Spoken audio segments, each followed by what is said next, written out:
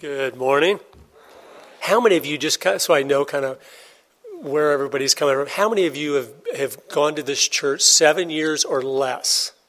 Raise your hand if you've been here 7 years or less. Okay, so a good portion of you. I think that's the last time I was here talking specifically on this. I've been here a few other times with Pastor Dwight at prophecy conferences and things like that. But anyway, those of you that were here, I think the last time we were here was in 2016 when I had my whole family with me. Just a little news, my two oldest daughters that were with us and singing up here and everything, they got married September 1st of 2017 in a double wedding to two brothers from a family we'd been friends with for years, another singing family that travels around and sings and talks and things, and which was a lot of fun. And what's amazing is several different things. And some of you young people that aren't married yet, I got to see in my daughters what a blessing it is when you do things God's way. Just they were so pure and innocent, and how God blessed them in that to give them two young men that were the exact same way. It was special to see. Boy, it really pays off to do things God's way. And so I just want to encourage you, don't think that you have to do what the culture is telling you to do. If you do it the way it's in here, you will be glad that you did forever. And so it was neat to see that. And then just a special gift from God. Then they had their first babies 12 hours apart. They were in the rooms next to each other in the hospital. And my wife was loving it, going in one room back and forth, checking on them and stuff. So anyway, it was just a special. So I've got a little grandson and a granddaughter now, which is very special. Thankful for God's blessings. I think God intended the family being rooted in the church to be a bright light just in and of itself. Where just the operation of the father, the mother, the children, the relationships, the hierarchy of authority, the respect going up to the authority of honoring your parents and in obedience to them. The world sees that and they can't figure that out. But they know it's good. They can see the fruit of it. And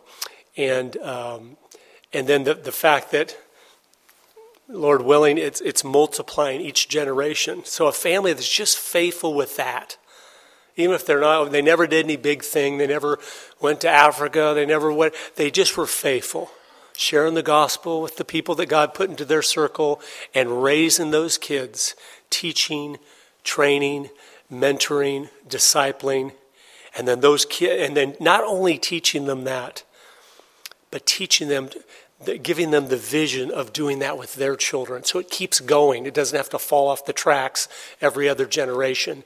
And then it keeps multiplying. Hopefully God's blessing them with children, and it just keeps getting bigger and bigger. And it's a neat thing. And I'm thankful that for the children God's blessed me with, and my wife and family. And so anyway, but it's great to be back here, and I appreciate you, and I'm so thankful. This is another church that believes the Bible is everything. There's nothing apart from this. This is all the source of all wisdom and all truth, and if the more we learn it and learn to practice it, the brighter our light will shine, because we're supposed to be different. And we're supposed to be, the Bible calls us a peculiar people. But the world, when they're looking for answers, they're looking for something different. They realize their way didn't work. And so they're wanting us to be different. The ones that are starting to feel uneasy about, man, I don't think I have the answers. Why are we here? What's going on? They're looking for the guy that sticks out a little bit because they know maybe he's got an answer that I don't have. And so take the opportunities to do that. I'm going to kind of tell you just a testimony of God's faithfulness to us as a family because we obeyed. And my point in telling you this is to show you God is alive and well today, and I know you know that. But I think a lot of times we think the God of Abraham and Isaac and Jacob and Daniel and David, boy, he was pretty amazing back then. He's still pretty amazing. okay? You can't forget that. And he can take you and do something amazing because he's amazing. It's not because you are. I mean, it's obedience. He's the one that always does the miracles. We just have to be faithful to obey. Moses held up his staff and the Red Sea parted. Moses had nothing to do with the Red Sea parting, but he did have to hold up his staff like he was commanded to do by God, so God could part the Red Sea. And so he always uses us in his work. And that's what I hope as I go through some of this stuff, that it shows to you that you have an important mission. You young people, if at your age you were to tell God, I'm giving you my life. I'll do anything you ask. Just please make it clear. You would be, by the time you're my age, you would be blown away what he had done. I didn't do that till I was like 32, but I look back since 32 and I go, man, all the things he's done in my life that I'm amazed that he did them. I know I didn't do them. He always picks those that don't have that much to offer because he knows I'll be clear to get the credit on this thing. And that's what he does, though. So don't think, well, I just don't have anything. That's okay, you don't. And the people that even think they do, they don't. But God can do the miraculous. You already read in Ephesians 6 there earlier about, we wrestle not against flesh and blood. That's important to remember. The battle we are in our country and in our Christian lives, it's a spiritual battle. I think that's becoming clearer every day when we see the unbelievable nature of the things happening in America, a country we never thought some of these things would be happening.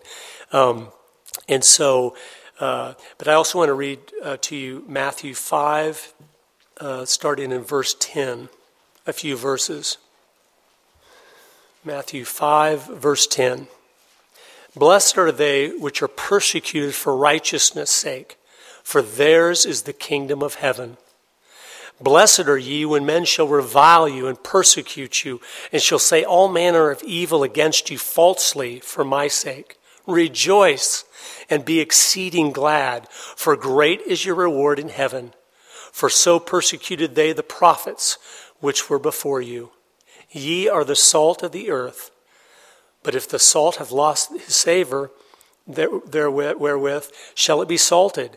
It is thenceforth good for nothing, but to be cast out and to be trodden under the foot of men. Ye are the light of the world. A city that is set on a hill cannot be hid.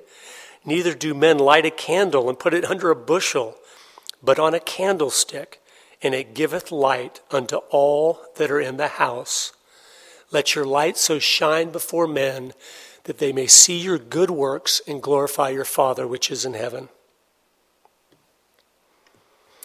Dear God, I pray that you'll help me to clearly communicate the responsibility and duty you've given us as your children here on this earth, and that they'll be encouraged and uplifted by just the example of what you've done in my life, with my family, and I thank you. In Jesus' name, amen. We're supposed to be the light. It's getting pretty dark in America, right? I mean, there's just so many things that are just so heavy and oppressive. And, well, here's the reality. When you come into a dark room and turn on the lights, what happens? The darkness leaves, right? Does it have a choice? No. It has to leave. You turn the light on, it has to go. It cannot stay. Even if it wants to, it cannot stay. When the bright lights come on, it's gone. And it cannot come back in as long as the light is on. What has happened to America, and I'm going to go through some of what I found, is happened because the churches in America about 70 years ago, 80 years ago, started pulling out. They started believing the lie that we were supposed to stay inside the four walls of the church with our religion and not bring it outside. And we started, okay, I'm sorry, didn't mean to offend you. And we started to do that. So the light started disappearing from our country, and the shadows started getting longer, and slowly darkness filled the land. Okay? And all of us have some responsibility in that. So we need to repent. We need to go before God as Christians and go, God, I'm sorry that I haven't shined my light like you would want me to, representing you. Why am I doing it? That they may glorify your Father which is in heaven. That's why we shine our lights, not to look good or feel good. Or that's why the liberal mentality that is in rebellion against God, they go feed the poor, do all this stuff. They're doing it to look good and to feel good. Well, that's sin. They're going to find out when they stand before God, that is sin, because it's done out of pride for yourself. When you go feed the homeless and you're doing it to feel good about yourself or to look good to others, that's sin. Okay? But if you do it as a Christian because you love them, because you realize God died for them, and he's given me plenty of examples in here, I need to be looking after the poor, then it's a wonderful thing. And then when you're helping them out, you're telling them, do you know why I'm doing this? Because Jesus saved me. And I love you now. He's just given me, his love is overflowing out of me. It's making me love you. It's all from him. And it makes him look really good, which is our job here on earth. And so that's what we have to do.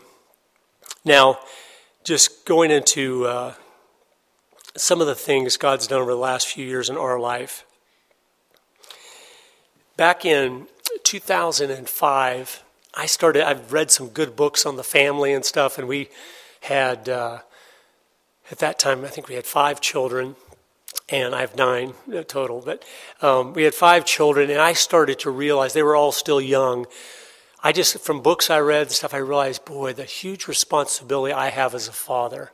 It just started to get heavy on me, where I realized, I read a book, and I recommend it to you fathers. It was called A Father's Reward by Phil Downer.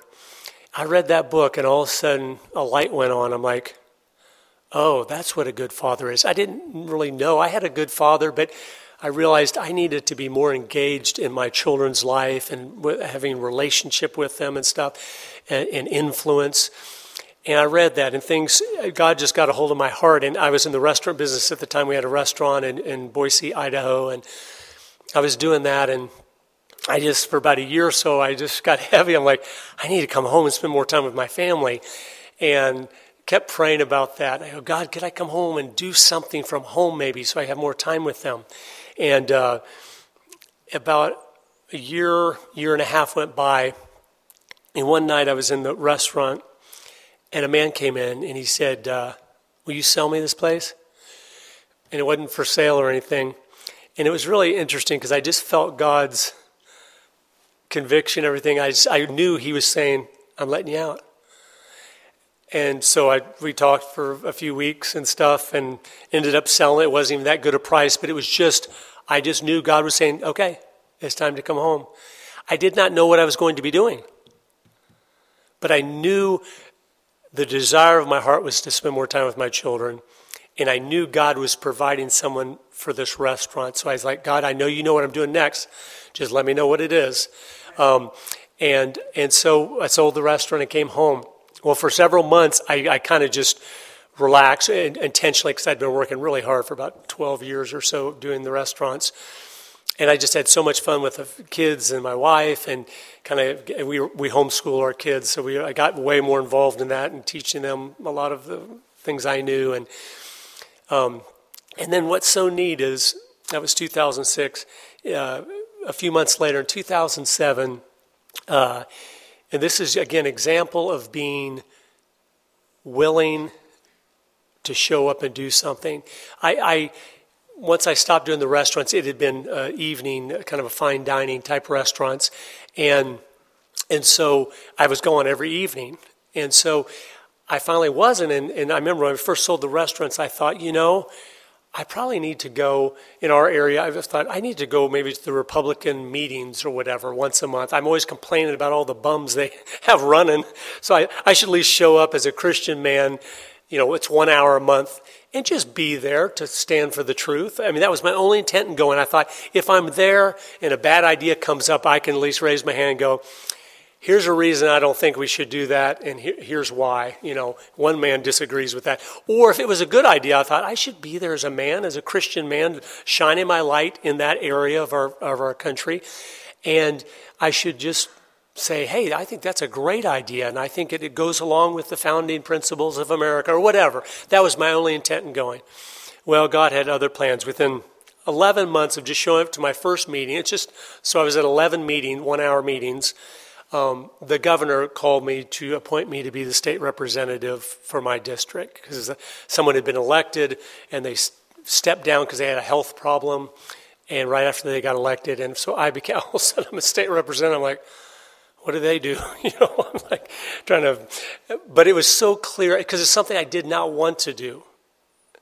But my wife had told me when I saw the man that had stepped down, I said, man, I hope we get, it was a Republican, but he was pro-choice. He was just a bum. And I said, man, I hope we get someone decent to represent us. And my wife said, you ought to do it. We need good people in there. I'm like, I have no interest in doing something like that. But then I prayed about it and I realized, and God started to convict me. If good men aren't willing to do it, of course we're never going to have any good people in there.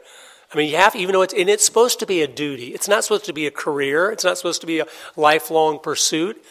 It's supposed to be a service to your country. Those things should flip over every 2 or 4 years where, hey, I did my turn. Someone else come in here and do this. And so I did. But out of that, it was amazing because I got thrown right into that. And I was in Idaho again, which is probably at that time was the most conservative state in the nation. We had an 85% majority of Republicans in the House, the Senate, and the governor. So I was excited. I thought, you know what? We are going to make Idaho the example for America. We're going to change the entire country with this little state because we're going to pass legislation to make it the way it's supposed to be, and other states will see that and follow suit, which they always do. It's like dominoes. Everyone's so cowardly. They wait till a state does something, and then 30 states the next week do the same thing.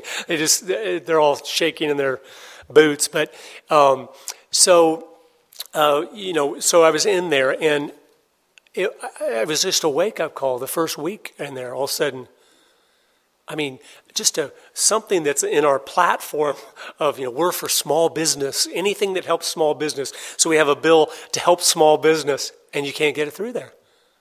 I'm like, we've got 85% majority. What's going on?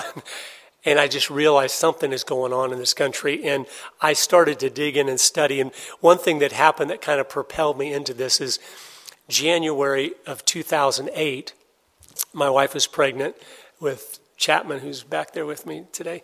And every month I'd written a letter to the editor on a different topic, and just letting my people that I'm representing know what I believed in and everything. And so in January, I was going to do something on abortion, Roe v. Wade, because it's the anniversary of that. And my wife said, why don't you just do something not controversial this month so when we walk into the hospital, you're not on the cover of the paper? I said, okay. I didn't want to stress her out. So I said, okay. And somehow God blinded us to, I said, well, why don't I do it on that meeting I went to, 20 years ago, that meeting of the Communist Party. And so we did it on that. Needless to say, when we walked into the hospital, it was the 7th straight day in a row I was on the headlines of the paper. And but I'm going to tell you a little bit about what that was. In 1992, this is what first opened my eyes. Things are going on that I wasn't aware of. In 1992, an older gentleman, friend of my father's, he had been studying communism and stuff since the 50s, and he saw that they were having a meeting at the University of California, Berkeley, and he couldn't go. He goes, he sells 15 million copies of books with his picture on it, anti-communist book. He goes, I can't go to the meeting. They'll know who I am. Could you just go and listen and tell me what they say? I'm just curious. Because again, remember in 1989, the Berlin Wall came down? And then in 1991, December of 91, the Soviet Union dissolved and said, oh, we're done. And so this is the summer of 92, 6 months later. And he goes, what are they meeting for if it's all done? So I went to this meeting.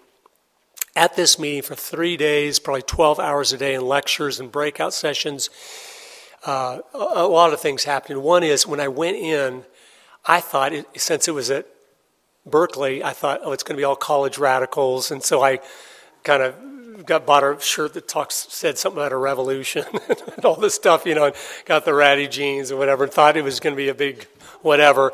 And I show up and I go in there, and it is 1,300 or 1,400 50, 60, and 70-year-olds with briefcases. And I was like the only young person there almost. I was like, wow, what is this? So I listened for 3 days, and they outlined this strategy. They were disappointed what had happened in the Soviet Union, but they said we can still take America down. And this is what they outlined. They said we need to finish off the families. And to hear them talk about these things was amazing, because they said, we've got to destroy the family, which is the most evil man-made institution ever invented. It slaves women. It brainwashes children. They're talking about these things like, and just pounding the pulpit like pastors. I mean, sweating. I can still picture this one old guy. I mean, just, like, good night. This is a religion to them, which it is. And so they said to get the family, we need to continue to push the feminist movement, which is making women discontent with marriage and motherhood, because we want those kids. Everything was about, we want the kids. We don't care about the old fogies, they'll die off. We want the children. And then they said, to destroy the free enterprise system, which is so evil in this country, what we need to do, and this is 1992, this is 27 years ago, they said, we think the only thing capable of destroying the free enterprise system in America is if we get behind the environmental movement. We can create so much regulation that will drive business out of America, and it just will not be able to, the economy will collapse. And I remember writing in my notes, what are you talking about? I couldn't even perceive that at the time, because in 92, there was a few people chaining themselves to trees in Oregon or something. I mean, it was just so fringe. You're like, how would you use this to actually shut down business? It didn't even make any sense to me at 25 years old.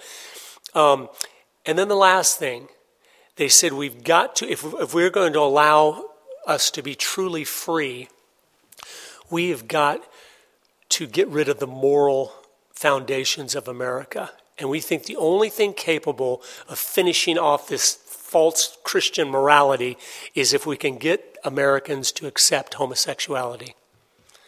That's 1990, 27 years ago. They knew what made us great. Our families, our free system where we can be productive and use our talents God has given us, and our morality.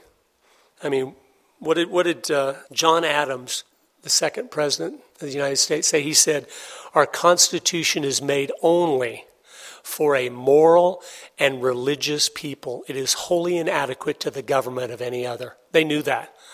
They go, if you take the morality and religion out, it will collapse. The Constitution will not work, because men that don't fear God and are not moral, they can't be this free and survive. They will destroy themselves. And that's what we see. We're disintegrating from within, because if you don't have the moral chains of responsibility to God on you, man is capable, as we're seeing. What, going to New York? I mean, I'll let the baby be born and then we'll decide if he can live or not.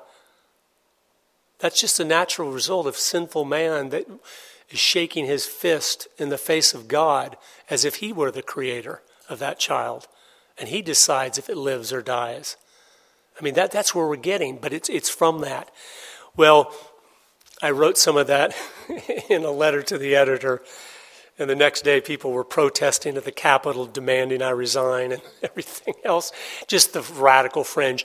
The reality was every call I got at my home or letter, at least 100 people going, we are so proud of you, for every one that said, oh, you're hateful, you're whatever. So the people were totally behind me, but the media made it look like everyone was against me and everything. And so my poor wife had to walk into the hospital worried, the nurses are going to do something to our baby or whatever. So anyway, God protected us and she was okay. But that happened. But something that changed my life is a man. The paper there that's been there 100 years, they said they had more response to my letter to the editor than anything they've ever printed in 100 years. And I think they printed, like, I think 40 some letters to the editor responding to what I had said, and who knows how many hundreds they actually got. But most of them were in my favor, but a lot of them were written by a lot of these fringe radical leftist groups. But one of them, an old man, wrote, he said, what Representative Bowers said is true, But it's nothing new. It was all written in a book in 1958. And I called that man, I go, what are you talking about?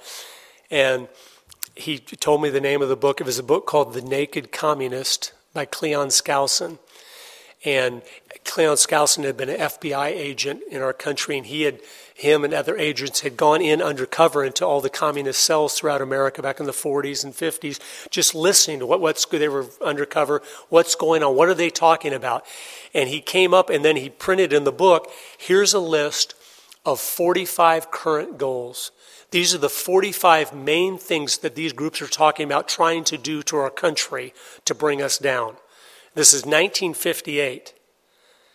And so what I'd heard in 92 was nothing new at all. It was just a continuation of it was more of a focus on it since they weren't going to be able to take us over militarily. They thought, well, we'll just finish what we've already been working on for 50 years.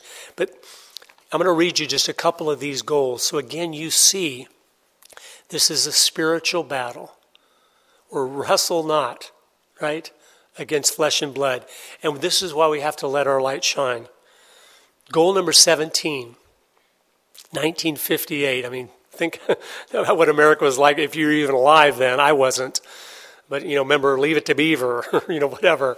Goal 17, get control of the schools, use them as transmission belts for socialism, soften the curriculum, get control of teachers' associations.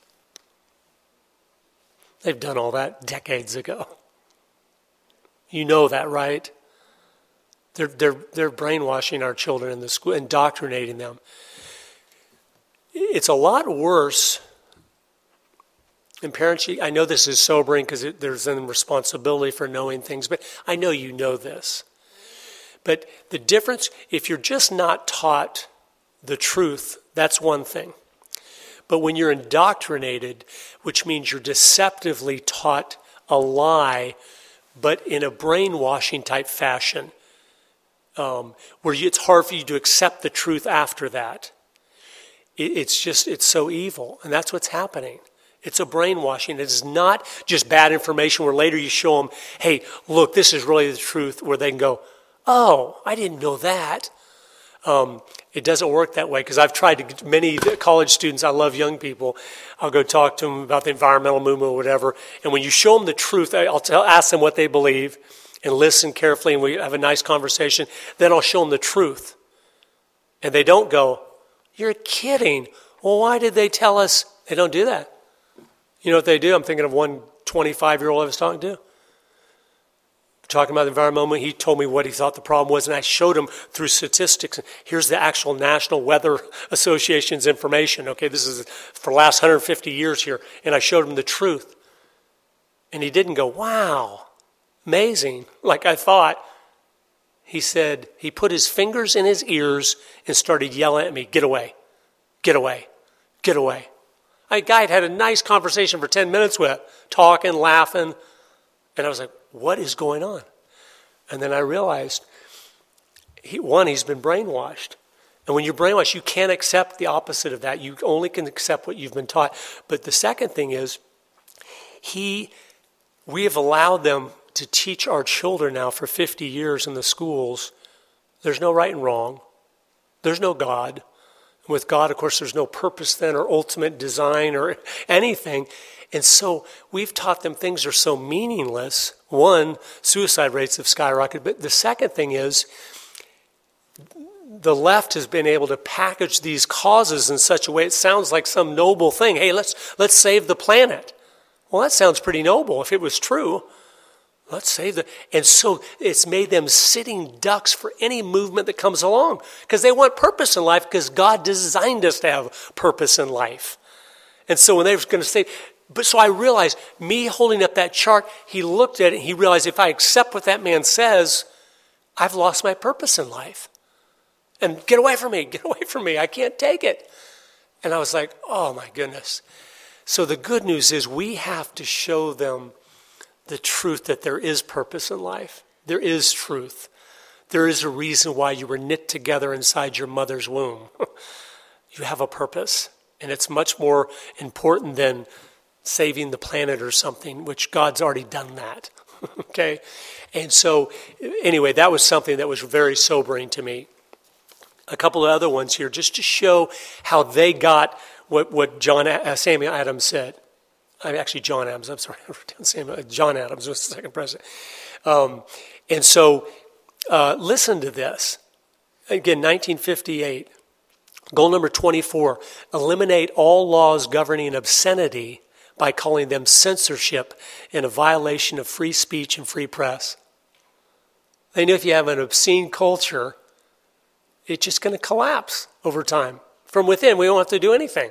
It just collapses. I mean, to show how far we've come, I remember, this is just even blows me away when I think about it. I remember early 70s, I was probably 7 or 8 years old. I was born and raised in Tampa, Florida. It was Ma's brothers and a little strip mall. My mom went in to get some ladies' items, whatever, so she had me just stand outside on the sidewalk and wait for her to finish shopping. So I was just standing out there, and there was a man on the other side of the doorway that was just rough. I mean, he just tattooed head to toe, which back then was not normal. I mean, that was a very rare thing. I couldn't believe it because I'd never hardly even seen that. And just a rough guy. And he was talking to a guy next to him. And he used the word hell. And a lot of you, even now, we've been so, desensitized. You think, well, this is how it was different back, you young people, in 1973 probably. I remember standing there, and I'll never forget it because it scared me to death. All of a sudden, I saw him turn and look at me, and he walked right over to me, bent down, and started to talk to me. I remember him looking at me. I didn't know what he was going to say or do, or I was just scared. And this is what he said. Son, I'm so sorry for saying that. I didn't see you standing there. He said the word hell, and he knew, there's a kid there. I'm so sorry. Would you forgive me? A guy that was, you'd think he wouldn't have known the difference between. That's how America has changed. We had such a Christian culture then that a guy that knew he was doing what was wrong and chose to do what he wanted to do, but he knew you don't do it in front of a lady or a young man. I might talk like that with my buddies, but I'm not saying that in front of a lady and a young man. And so that's how much we've changed, and we don't realize it because it's been slow gradualism over decades of time. And we've embraced things I don't think we should be embracing as Christians because God's word does not change. He is the same yesterday, today, and forever. And just because the culture changes doesn't mean we need to change with it. Here's another one. Goal number 25, break down the cultural standards of morality by promoting pornography in books, magazines, motion pictures, radio, and TV. In 1958, it was a crime if you had something pornographic in your home. And pornographic meant suggestive, which means any of the covers of any woman's magazine today at Walmart or any other store, every single one of those covers would have been triple X pornography, and you'd have gone to jail if you even had that in your home. And now it's just right out there for our kids to stare at and look at. That's how much we've changed. But they knew, and we've now lived long enough to see the change, but see has it been good fruit from the change? The freedom to look at whatever you want, whenever you want? No, it's collapsing our families, our culture, or just tumbling. Because God said, don't look at that. A man shouldn't look at a woman. And so that's what's happened. And it's amazing as you go through these things. Well, I read that list in 2008, 50 years after it was written for the first time, and my temperature started to boil. I was like, your enemy gives you the list of what they want to do to you, and you let them still do it? I called my dad and said, Dad, did you read The Naked Communist? Oh, of course. He goes, that was a big seller back then. I go, why didn't you do something? And he said, we did. And he did. They were always active on everything. And I said, man, I never, you get a list, and this goes into everything from our State Department to our schools to our eliminating prayer out of the schools and stuff that hadn't been done yet. It says we got to get prayer out of the schools, and of course then it happens. On out, how to destroy the family, make divorce easy, on and on and on, all the things, and they've done all of them now. And I go, people need to know about this. And I was like, I thought, man, if I knew a filmmaker, if they could make a film on this. This is so important to wake up the church to what has happened under our watch. And anyway, about 6 months went by, and I started to be more and more convicted that I was supposed to make a film on this. Now, I've never made a film in my life, but he started to convict my heart. And I was like, God, I don't know how to make a film. Yeah, he goes, I want you to make a film. I don't know how to make. I want you to make a film. And I'm so thankful I said, yes, sir, I'll make a film, but you better help me. And as a homeschool, I remember the day I came to my family, and I said, again, so I've stopped being the representative now. That ended, and I don't have a job or anything, no income. And everyone's like, my wife and everyone, what are we doing next? And I said, well, God wants us to make a film. She goes, are you sure? 9 kids and no income. And I said, no, we've got some savings from the restaurant and stuff we can last a couple years. We need to make a film. And that night, as we were saying our prayers, one of my boys, who was only 5 at the time, Christian, he had heard that there was this big Christian film festival. We talked about it before, not in relation to our movie, but we just talked about it. That was neat that there's this big Christian film festival in Texas that has a $101,000 grand prize for the best of festival and all this stuff. And his little mind, when he just heard today, Daddy said he's going to make a film. I mean, I don't have a camera yet. I don't have a script. I don't know what I'm doing. But Daddy's making a film. Oh, remember that big film festival we heard about? So when we're praying before we go to bed, he said, dear God, help Papa's film to win the festival. And we all started laughing in the middle of the prayer. Like, is he talking about that film festival in Texas? And we just started laughing. And then we kept praying and went to bed and didn't think about it again. Well, a couple of days later, my daughter, who was 15, my oldest daughter, she said, Daddy, why don't we fast and pray this Friday that your film wins that festival? I was like, okay, sweetie, that sounds like a great thing to do. And, I didn't know what to say as a father. You don't want to discourage that, but you also don't want to act like you can just get whatever you want whenever you want, because it doesn't work that way. But so we fasted and prayed that our first film that hadn't started on yet will win the largest single cash prize film festival in America, So we prayed. Well, the next Friday I came down for breakfast, and my daughter was in charge of breakfasts, and I said, Carolina, where's the breakfast? And she said, it's Friday. I said, oh, are we fasting this Friday too? She said, we are fasting every Friday until it wins. And so we kept fasting Friday at a time all through 2009. And I'm working on the film, and I'm getting the interviews. And we first, as a family, practiced making film. I started watching every good documentary I ever heard of and started watching them over and over again. Why is this one good? And then what other ones you put in, and in 10 minutes you pop it out. Like, what gets them to eject it in 10 minutes? We got to make sure we don't do that because we want them to watch it. And so we just studied film, and we bought a camera. We started videoing all the kids and interviewing them in different rooms of the house. And I'd have the kids set up the lights and take them down. I'd go set them up in the bedroom upstairs. And so we learned how to do all this stuff. And finally, I remember about the 30th day of us shooting interviews of each other, we watched them and we're like, those actually look good. And so my wife started calling, getting all the interviews set up, and we went and started flying around. And I'd go to these interviews, having 2 of my, a 9-year-old and 11-year-old with me to set up the lights and do whatever. And people were like, what is this thing? So, well, it's kind of a homeschool project, whatever, which I didn't want to tell them that because then they're not going to want to be involved with it. But we finally got all the interviews, and we're editing. And now another whole year's gone by, and it's 2010, and we're still fasting every Friday.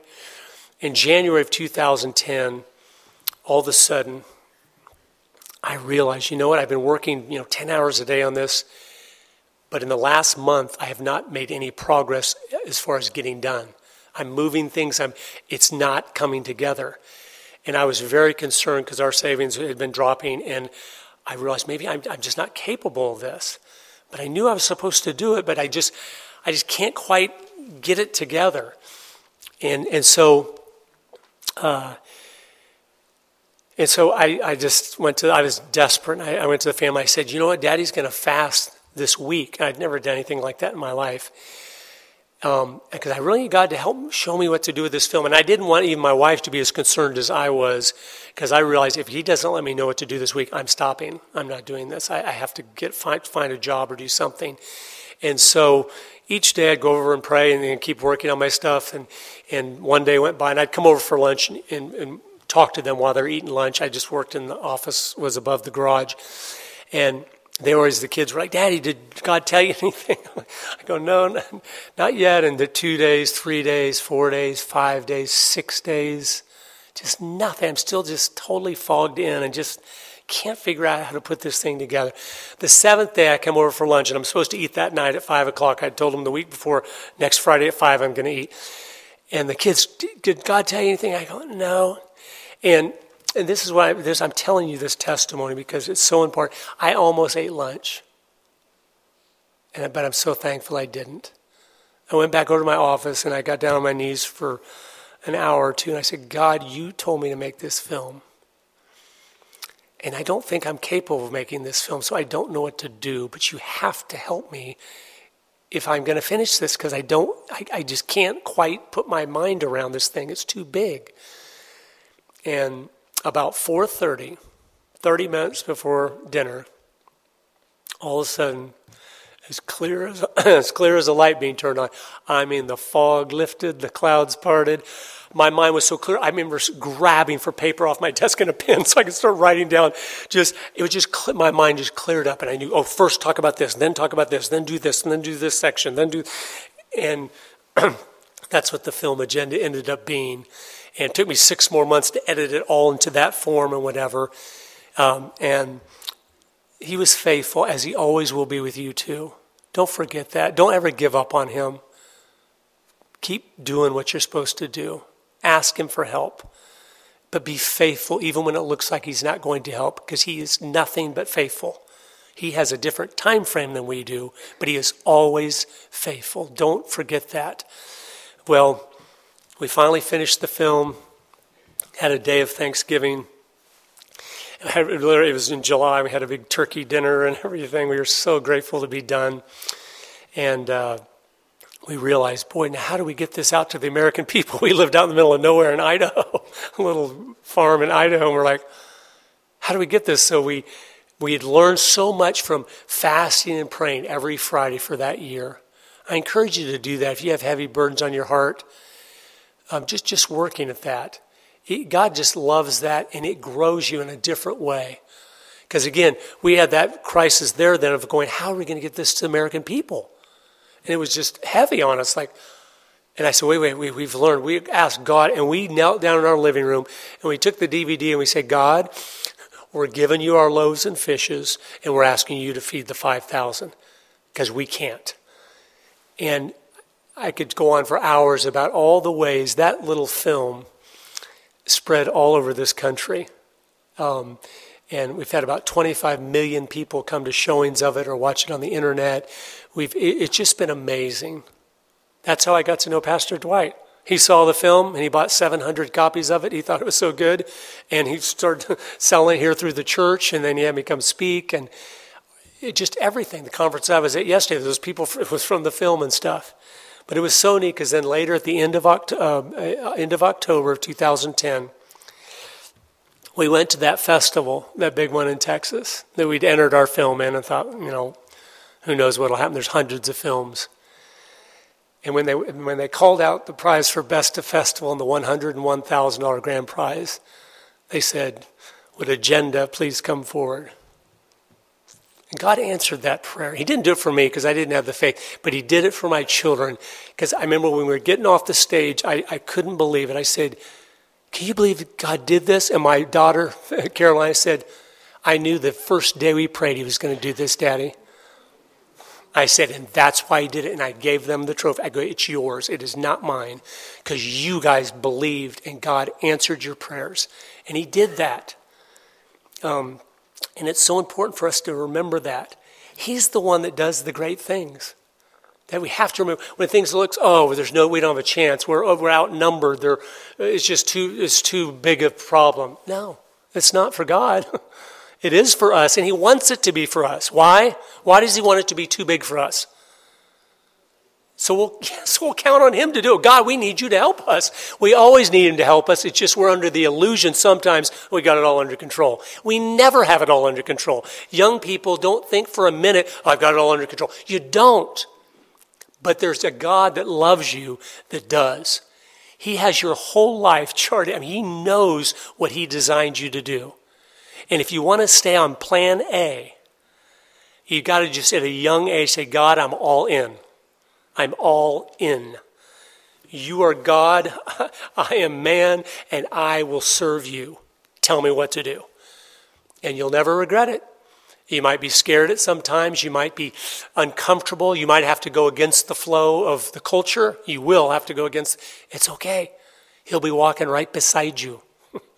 One man and God is a majority, right? Didn't Martin Luther say that? I think it's true. God is the only thing that matters. And so one of the points I want to get across in this is I'm encouraging you to obey. Obey the things he's made clear in here. If your parents, read Deuteronomy 6 tonight together with your children and look for ways you can better fulfill his admonition to raise your children in the nurture and admonition of the Lord, and through the, when you rise up in the morning, when you go to bed at night, when you walk along the way, and just look at those things. Say, God, would you help us do this? Okay? Young people, just being pure and innocent. Don't buy the lie of the world. This is how I tell my kids all the time. Everything the world is offering, what it's like is it's like you haven't eaten in a week. And there's this big, huge chocolate bar sitting on the table. And the temptations are like that chocolate bar. You look at it and you go, that looks really good. But what God said in this word is about that chocolate bar, those temptations that are not the right thing at the right time.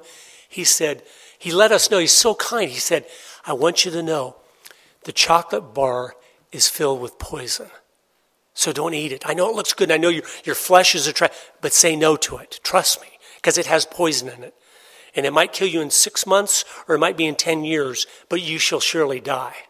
Because when there is a way which seemeth right unto a man, but the ends thereof are the ways of death. Don't even be tempted by the candy bar now that God's told you, there's poison in it. Yeah, it's going to taste good. And for a short season, but then I'm going to die. Well, I don't want to die. I want to have a meaningful, wonderful life. So I am going to go, no thank you to the candy bar. And it's going to get easier and easier over time for me to do that. Once I realize it's poison, I'm like, what kind of fool is going, I'm just eating it anyway. Now, I realize some people are ignorant, don't realize it's poison. And you see them, because they haven't gotten instruction from their parents or weren't raised in a good family, they eat the candy bar and their life becomes a mess, and God can save them out of that and do whatever. But as Christians, if you were raised in this church where they're teaching the Bible, Genesis to Revelation, you have no excuse. You have absolutely no excuse to go eat the candy bar when you've been told, and Pastor Dwight has told you, it's poison. Do not eat the poison, right? It's because God loves us, he gives us the rules, not because he's trying to keep us. The world will tell you, you Christians can't have any fun. That's a lie. He wants us to have all the fun by doing the right thing at the right time in the right place. And he's designed it all to do it perfectly. And so just remember that. It's just, the obedience is important. And then also, I want you to know that I don't think any of us as Christians pray near as much as we should. I think all of us, when we die and stand before God and we see him for who he is on his throne, we're going to go, he was listening to my every word. He was there and he actually cared about me personally, and I wasn't talking to him 24/7. What kind of fool was I to think I've got it? Just pray, just commit to pray more often. Just a little prayer time, 15 minutes a day. Just get on your knees, young people, by your beds before you go to bed, and just start writing a list of every burden, every care, and just leave it by your bed so the next night you know, remember the things to pray about. And then the thing he answers, you can put a little date and he answered that prayer, and just keep a little journal going. And I started doing that in 1999 when God started to really get a hold of me. And I've got books now, 1,000 pages of answered prayer requests with the date. And it always reminds me each time I open it up and start reading through the ones that haven't been answered yet to pray. It reminds me, oh yeah, that's right, I got to pray for so-and-so. And so it reminds you, but getting a prayer journal, you'll be able to then, as you get, even a year or two goes by, you'll have this book and you'll go, hey, and you know what it teaches you? God's just not the God of Abraham. He's my God. I don't have to just open the Bible to see his faithfulness. I'll open my little prayer journal and see he has been faithful to me individually. It's not just somebody else, and he will be faithful to you. You'll see it in there if you're willing to throw all of your cares on him because he cares for you. If you just write those down and do that, all of you, I don't care what your age is. It's something, my daughter said, Daddy, who's getting that prayer journal when you die? I don't know. They go, we want that thing. So we have a history of our God's faithfulness to our family. I said, well, maybe we'll make a copy of it for everybody. Because he has been faithful. And it glorifies him, not us. Just thousands of requests. God help us. God help us. Or help so-and-so. And then you see, it might be 3 years later, he finally answered it, and you write the answer in there. And many times you see he did not answer it the way you wanted it to be answered. But 5 more years goes by, and I write back another date underneath it.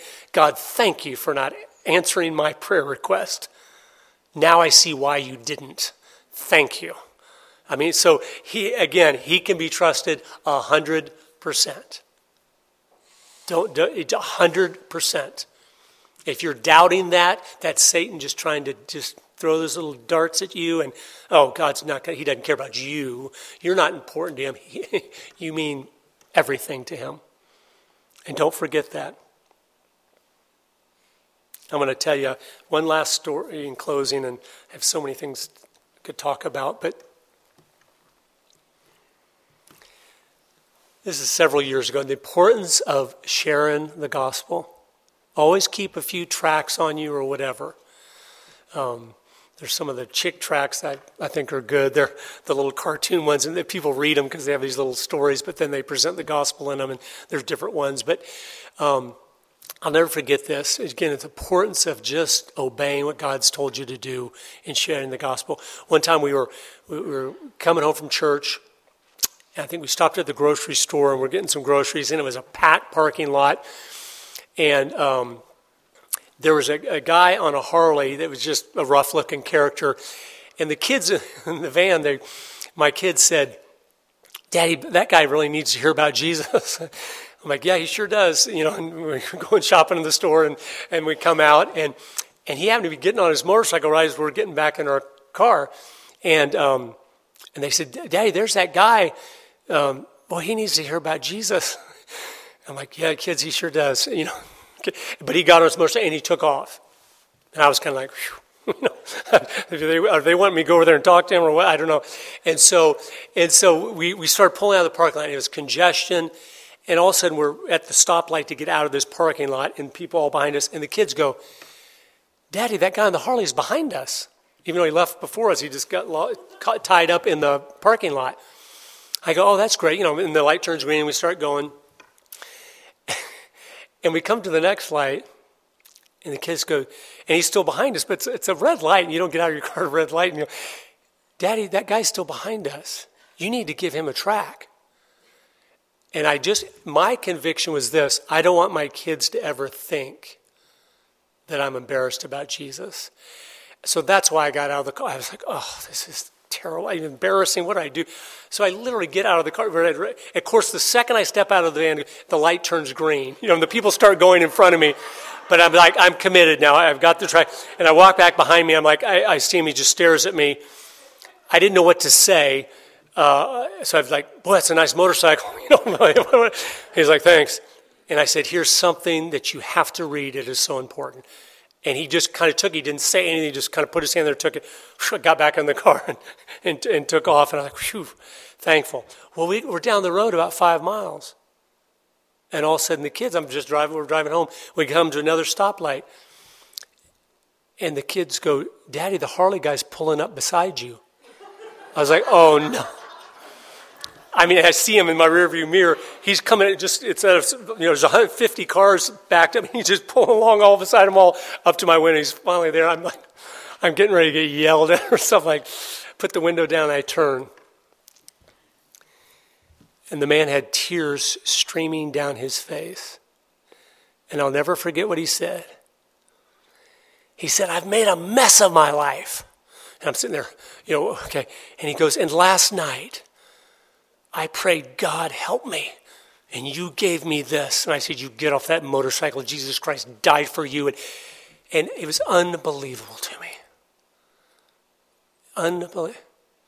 We need to pay attention when the Holy Spirit's prodding us. The person that looks like the most unlikely candidate is the most likely.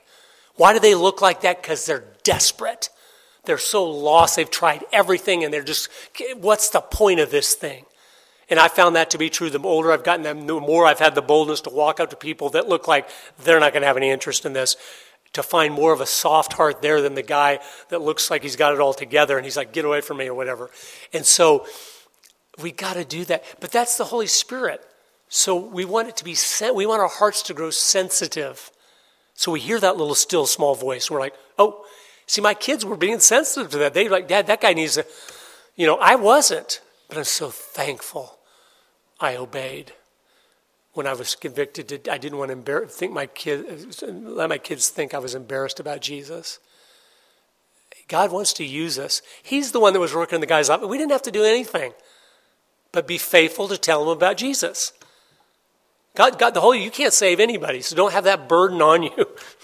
You can simply be a light so they can see Jesus makes a difference because your life is different, and then be faithful to go, I want to give this to you. Please read it. It is so important. It tells you what God did and why he died for you. I mean, whatever stage you are, whatever you can say to get it into their hands. Slowly, if you learn to talk to them a little bit, a lot of times it's not as scary as you think. I've had hundreds of great conversations with people that I thought, I don't know how this is going to go, but I feel like, that guy over sitting on the curb over there, I need to talk to him. And so I would go talk to him. And every time I was like, I'm so glad I did that. I never once was like, oh, that was a mistake. Ever. So do it. Be faithful in that. The best way to remove the darkness from America is for us to shine our lights and to help spread the lights and light more lights by spreading the gospel of Jesus Christ. It's selfish of us to be so fearful to not tell others about the gold mine we found in Jesus and just keep it to ourselves. That's not right. That's not loving. That's not loving our neighbor like we're supposed, right? And I know this is convicting to you because it's convicting to me, even telling you this.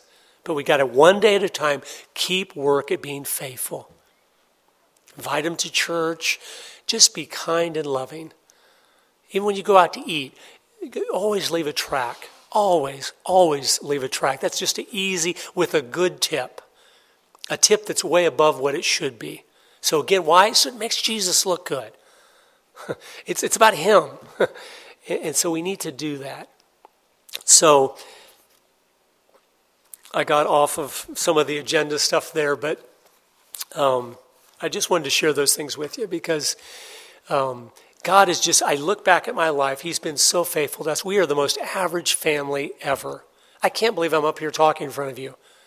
I think I literally turned 40 years old never having given a speech in my entire life. I was scared to death to do that. But then God at like 42, when I became a representative, just threw me right into the fire and said, I need you to start opening your mouth for me. I said, all right, as long as I'm talking about something important that's you, I can do that. I don't have anything to say on my own, but I will talk about the truth because he is the truth, right? I love you all, and I'm thankful for you. Keep being plugged in here, supporting what's going on, but being involved in what's going on. But always make sure you're tempering that in all the other things of your life with being faithful with your families. And dads, if you've blown it in areas, that's okay, we all do.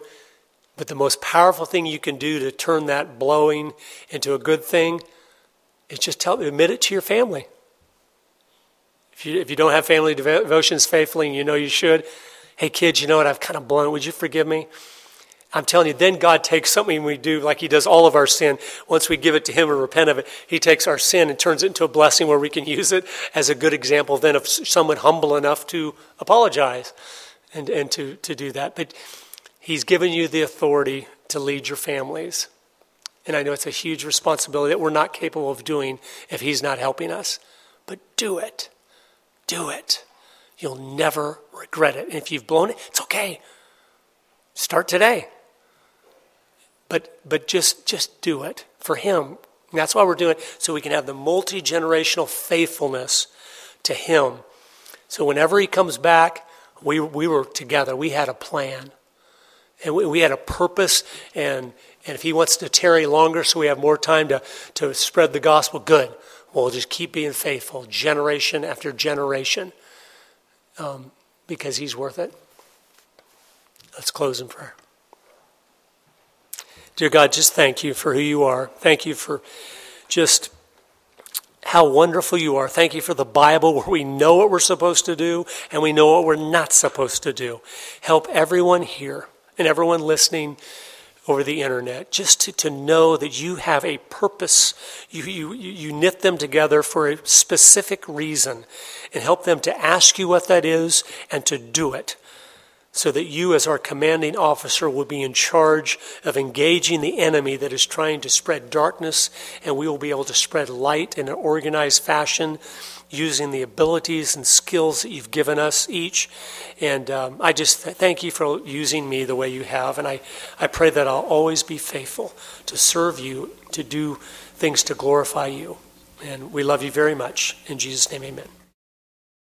Selfish of us to be so fearful, to not tell others about the gold mine we found in Jesus and just keep it to ourselves. That's not right. That's not loving. That's not loving our neighbor like we're supposed, right? And I know this is convicting to you because it's convicting to me, even telling you this. But we got to, one day at a time, keep work at being faithful. Invite them to church. Just be kind and loving. Even when you go out to eat, always leave a track. Always leave a track. That's just easy with a good tip. A tip that's way above what it should be. So again, why? So it makes Jesus look good. It's about him. And so we need to do that. So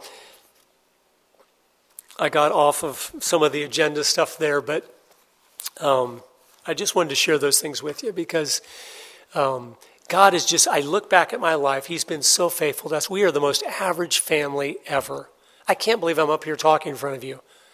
I think I literally turned 40 years old never having given a speech in my entire life. I was scared to death to do that.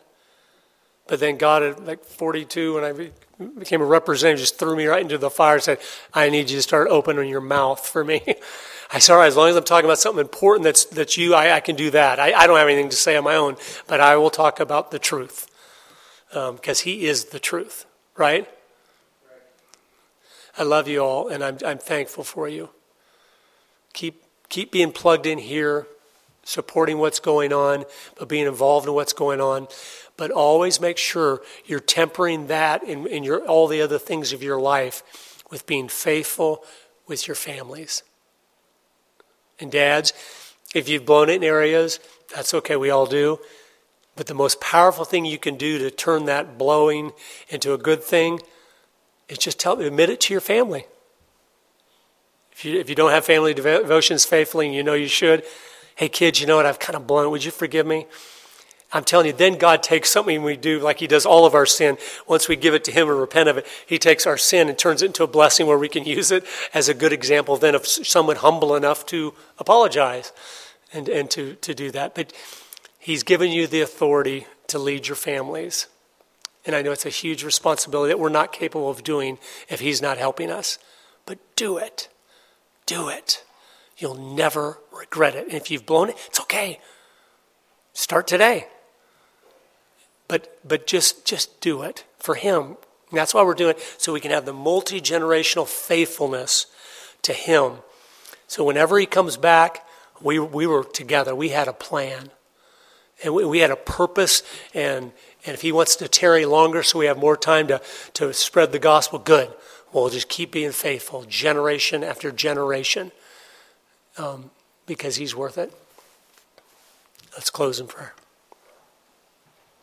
Dear God, just thank you for who you are. Thank you for just how wonderful you are. Thank you for the Bible where we know what we're supposed to do and we know what we're not supposed to do.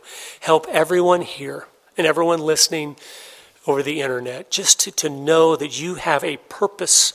You knit them together for a specific reason, and help them to ask you what that is and to do it, so that you as our commanding officer will be in charge of engaging the enemy that is trying to spread darkness, and we will be able to spread light in an organized fashion using the abilities and skills that you've given us each.